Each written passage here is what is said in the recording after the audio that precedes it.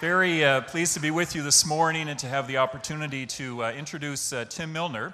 The reason why I think I've been asked to do this is Tim has just joined us on staff at Crandall University as our first ever Dean of the Chapel and Director of Spiritual Development. So we're pleased to welcome him into that role.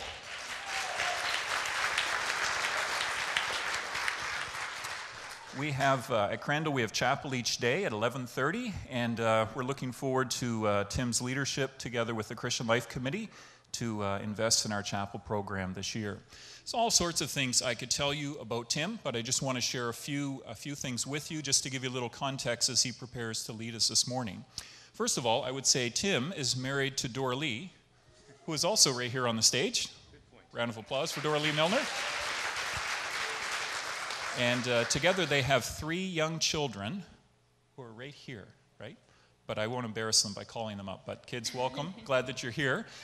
Tim is a 2-time graduate of Prairie Bible College in Western Canada and went on to earn a master's degree at Liberty University. And Tim has served in a variety of capacities, mainly worship capacities. He's been a worship pastor at several churches, including a church of about 3,000 in the States. Tim also has a real heart for training people in worship and also touring with bands. And so that will be a key part of his ministry at Crandall, training our students in leading of worship and also taking them and being out in the churches as guest worship leaders. So we're looking forward to that. Tim has recorded 3 worship albums and has also written a book on worship. And he's also spoken extensively on that topic, both in church services and in training weekends throughout North America. He's traveled a lot with his band, both in Canada and in the United States. And I think what I appreciate most about Tim is a strong heart and love for the Lord and a desire to serve him with all of his energy and with great excellence. And so, Tim, we're glad that you're here this morning, and we look forward to your leadership.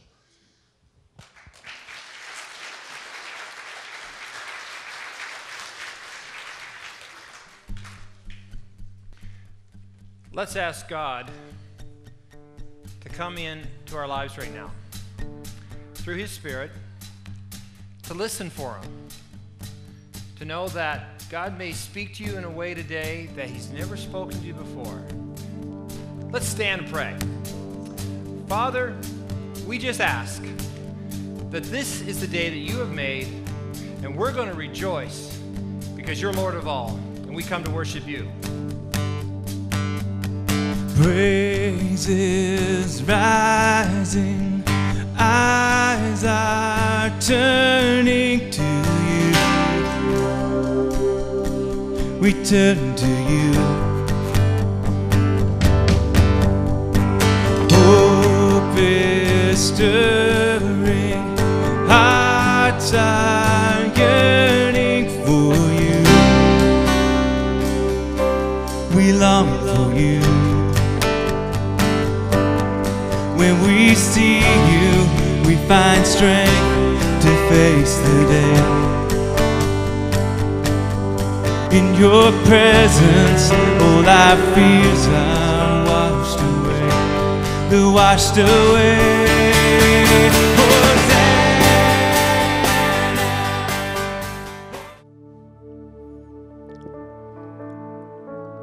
When it comes to preaching, I'm probably more of a pinch hitter than anything else.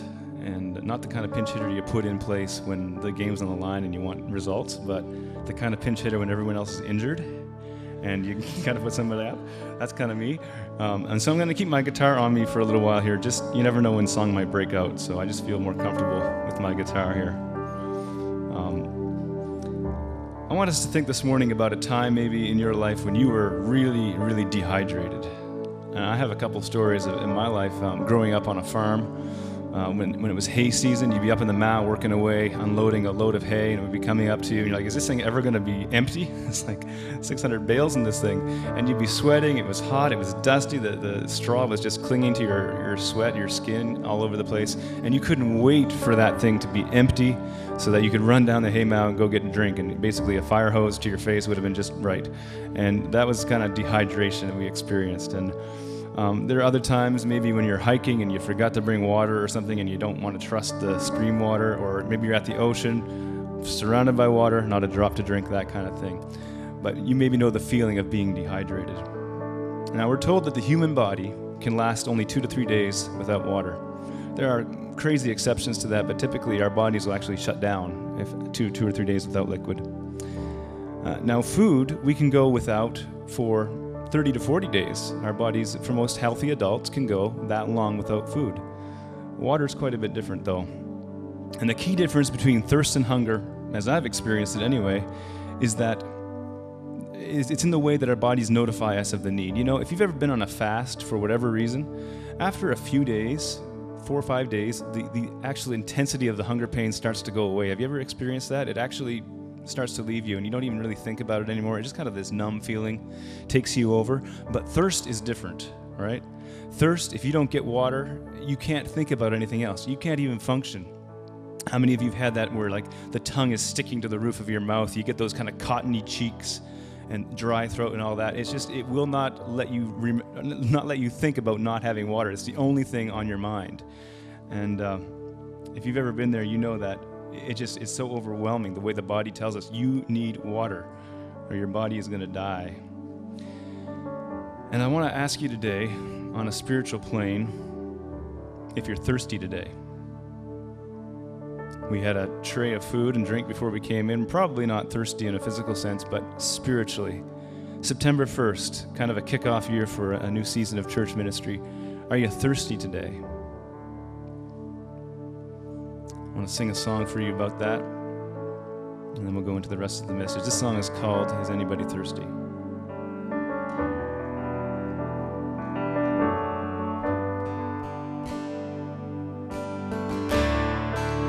Is anybody thirsty? Is anybody tired of living for themselves? Is anybody thirsty? Is anybody tired of living for themselves?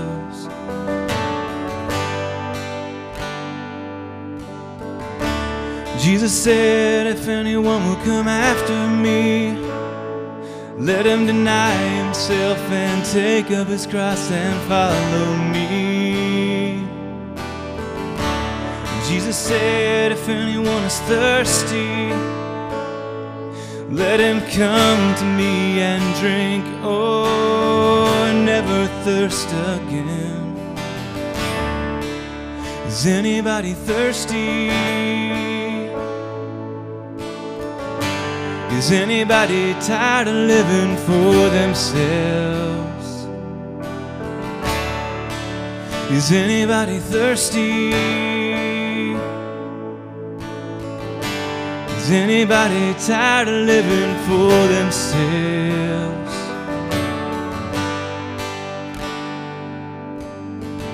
Take away the love of sinning, draw us to your holy fire. We want to live our lives for something bigger than we are, for the one who died for all, for the one who died for all.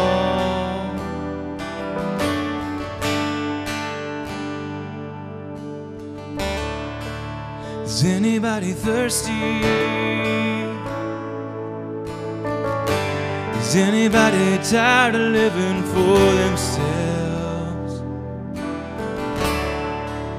Is anybody thirsty? Is there anyone who's tired of living for themselves?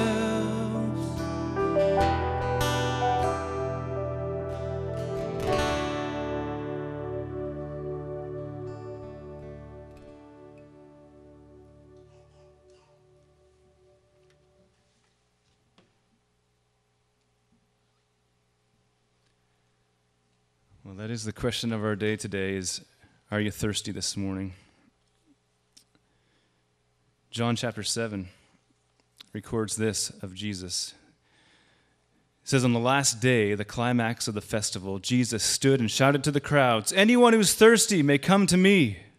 Anyone who believes in me may come and drink. For the scriptures declare rivers of living water will flow from his heart. This is actually one of the few times in Scripture we have recorded that Jesus shouted, that he called out in a loud voice. There were a couple other times, and I think if we understand that, it just makes so much more sense what Jesus is saying here. One time when he shouted, it was to raise a little girl from the dead. He said, "Little girl, get up!" Another time, he called Lazarus out of the grave. He said, "Lazarus, come forth!" Another time Jesus shouted, we're told in Scripture, it was on the cross. He cried out with a loud voice, gave up his spirit, and said, "It is finished." 3 times in the gospel accounts we have Jesus shouting. And this is the 4th time. It kind of gives me the idea that this is an important matter. When Jesus raises his voice, he's out in the street, and he raises his voice on the last day of the festival and says, "Anyone who is thirsty may come to me." It seems to me that the gospel writers record Jesus raising his voice when it's a matter of life and death. You may not think that the thirsty thing is a matter of life and death, but you know that without water, without liquid for very long, it is a matter of life and death. And that seems to fit with what we hear in the scriptures and other places when it comes to thirst. You see, the analogy of water and spiritual satisfaction is nothing new at all. In Jeremiah 2:13, God makes this indictment against his people Israel.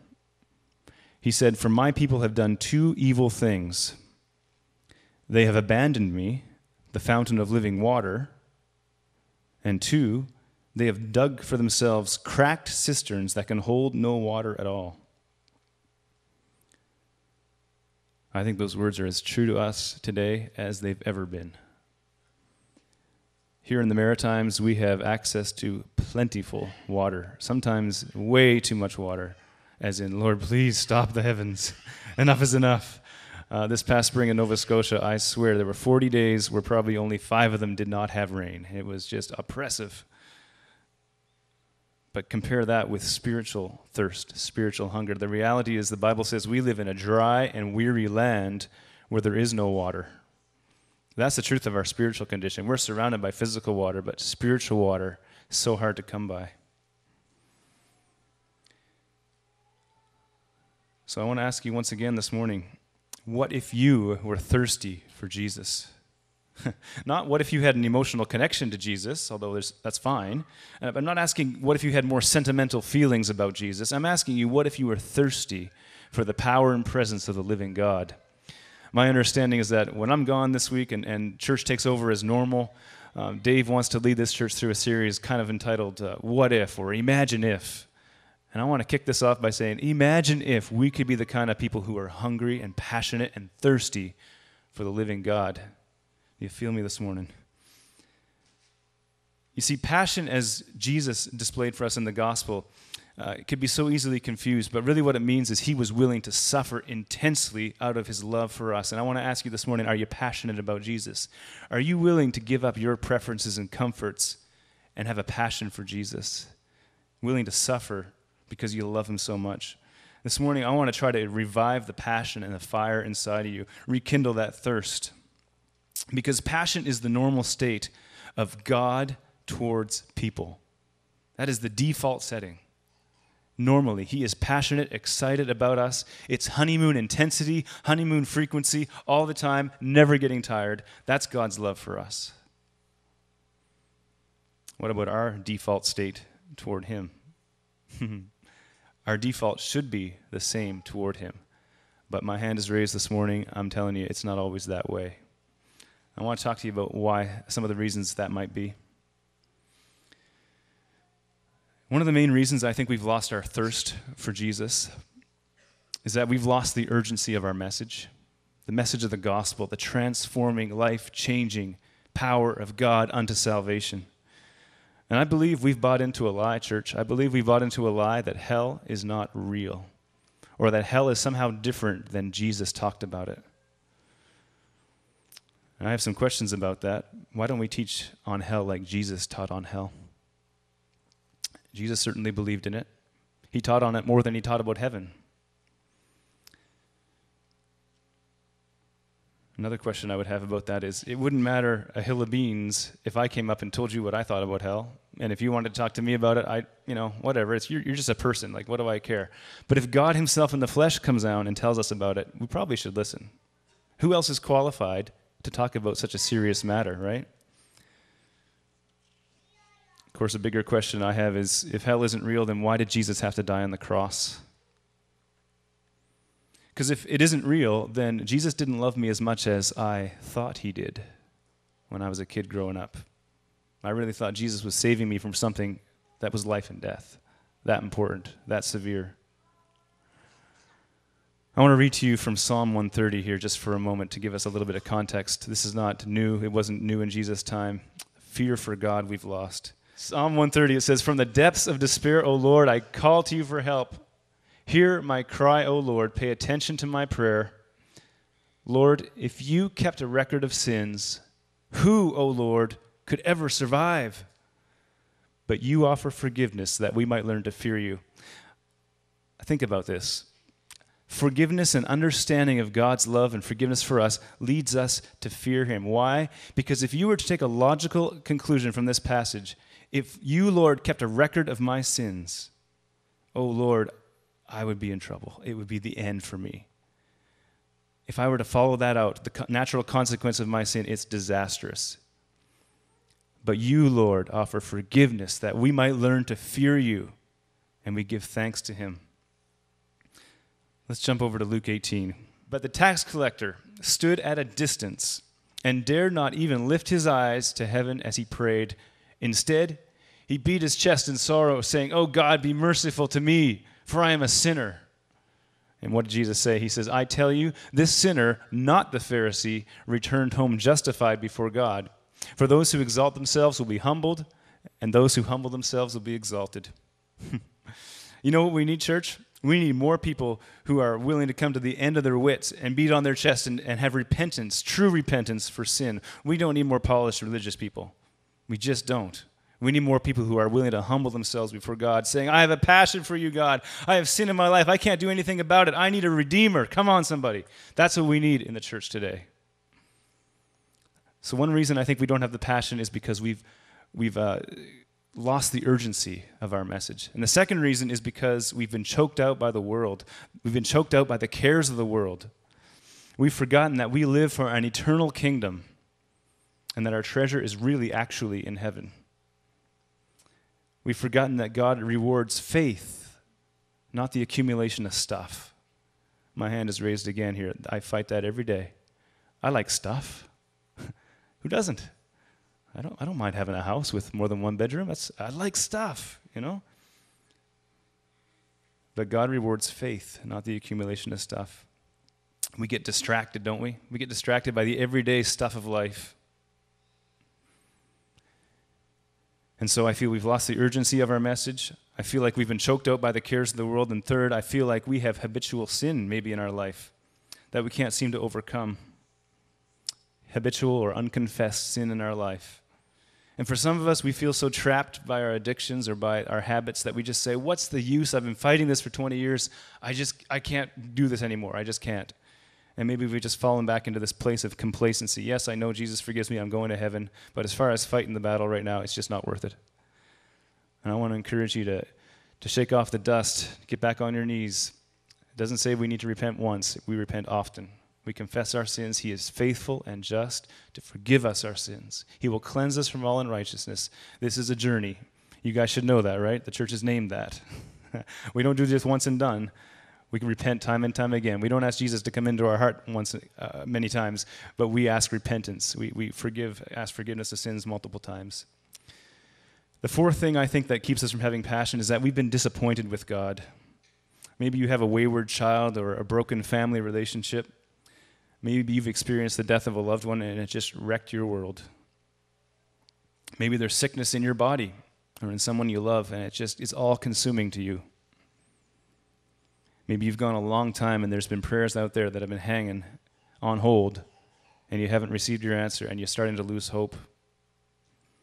You're disappointed with God. Maybe you've experienced or are experiencing the disintegration of your marriage. And you're disappointed. Why doesn't God just come and fix it? Maybe you've experienced financial ruin or financial stress. My hand's raised. We experience disappointment with God, and it zaps us. It takes our thirst away from Jesus and says, well, God, if you would just fix this problem for me, then I could serve you. You know what? I have one great fear in my life. One great fear in my life is that I lose my passion for God, that I lose my thirst, that I get distracted, that I start filling my thirst up in other places. We exist, you and me, exist to spread a passion for the supremacy of Christ in all things, for the joy of all people through Jesus Christ. That's our purpose on this earth. If we're distracted by anything else, we're missing it. We need to have a passion. You know, sometimes I wonder, we as churches gather in Jesus' name to worship, and we're not very passionate sometimes. And you say, well, it's the Maritimes, we're laid back, we're mostly white, we just kind of are that kind of people. But you put this same group of people into a coliseum or arena with a winning Canadian NHL team, you'd see a different response, wouldn't you? Something like this. I mean, that may not be your flavor, but, if it was a Canadians or something else, a winning Canadian NHL team, we'd see this room erupt, right? I want to challenge you. We should be passionate about Jesus. This is sports. This is chasing a puck. The people who get all the big money, it doesn't benefit me. I don't care if they win or lose. It has no bearing on my life, and yet we get so obsessed by it. You know what I'm talking about. Many people believe that if they just made 20% more money than they're making right now, they would somehow be happy, that it would somehow take the edge off, and they could live at peace. I'm here to tell you today that just doesn't work that way. Many lottery winners are the most miserable people on the planet. You see, we need to lift our gaze from the current situation that we're in, and remember, we got to keep our eyes on Jesus. First song we sang this morning, praise is rising, eyes are turning to you. When we see you, we find strength for one more day, strength to face the day. You know what's worse than having no hope at all in this world? Is having misplaced hope. If you have no hope, we can point you to Jesus. We can help you out. But if you have misplaced hope, there's nothing we can do to convince you. You're looking in the wrong place. I often say this about my keys. When I was first married especially, I would lose my keys, my wallet, and my glasses almost every day. They weren't really lost. They were just misplaced, right? But the kind of misplaced I'm talking about is actually putting your hope in the wrong thing. And we do that. We do that too often. Because we have a list, kind of like a list I just gave you. What if God fixed all those things in our lives, What if we got the dream house that we wanted? What if our spouse came back or we had a more fulfilling relationship? What if we made the team this fall as we try out? What if our child who's wayward comes back? All these things. What if God gave us all of those things? He could do that and we still wouldn't have a passion for God. Many of us have this expectation, God, take away my current stress, my current problem, my current circumstance, and then I'll be able to focus on worshiping you and having a satisfying relationship with you. It doesn't work that way. I've lived just long enough to know that. God seems to have a way of testing our passions. He tests our allegiance to see what's really important to us. He did that with Abraham, didn't he? The most important thing in his life, his son, the son of promise, God asked him to sacrifice that, to test his allegiance. I believe he's doing that to someone in this room this morning as well. What has God taken away from you that he's testing your allegiance? And you think, if only God hadn't taken that person from me. If only I hadn't experienced that kind of loss. Or if only he would just make this thing go away, then my allegiance could be fully his.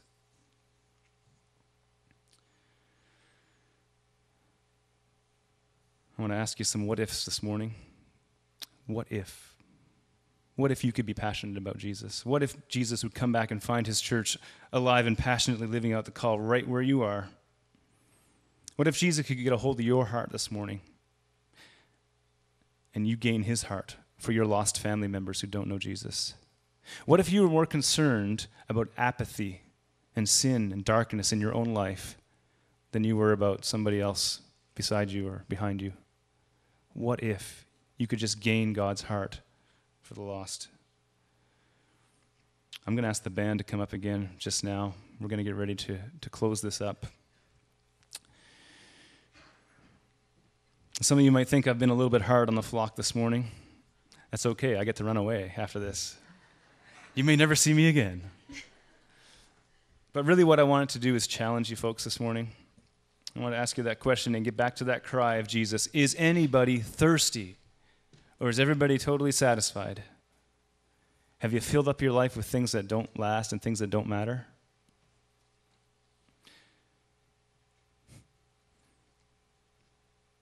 I believe it could be somebody here in this room today that this applies to. I believe there's several somebodies in this room it applies to.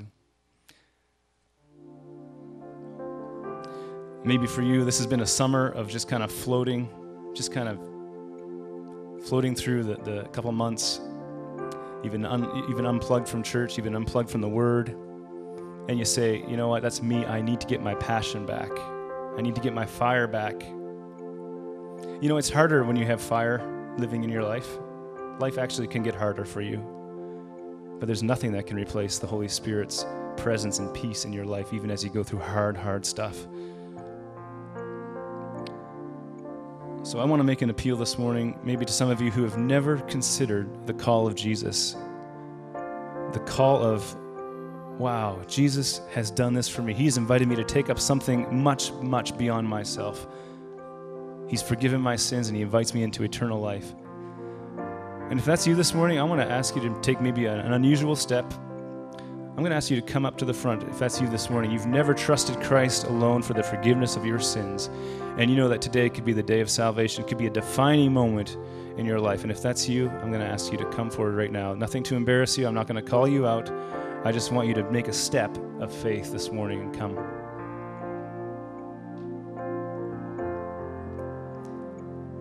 But to the rest of us, what I want to say to you is maybe you resonate with this morning. You're saying, you know, it's been a long time since I've really been thirsty for Jesus. A long time since I've opened up the pages of Scripture and had an unmistakable sense of Jesus speaking right into my life. And if that's you, I want you to stand up too. I want you to come this morning. This may be new to some of you. There's no pride here. There's no embarrassment here. If I was able to just come down there and stand there with you, I would do that because I'm saying the same thing. I need my passion back in life, guys. I'm not afraid of a lot of things in my life, but I am afraid of losing my passion for Jesus. That is the greatest fear of my life. If I don't have my fire for my God, what use am I? I'm going to invite you again. I want you to come to the front this morning. Maybe we can pray together. Maybe somebody can lay a hand on your shoulder and pray for you. This can be people who are in positions of leadership. It doesn't matter where you are in your walk. This is not a mature Christian versus immature Christian thing. This is you saying today, I need more of Jesus in my life. And if that's you, I want to invite you to come up this morning. You're just agreeing. You're agreeing with what we're saying. And coming forward helps us somehow seal that in the Spirit. You know what I'm saying? Even as we sing this next song, I want to give you the freedom to come forward. Let the Holy Spirit have his way in this house today.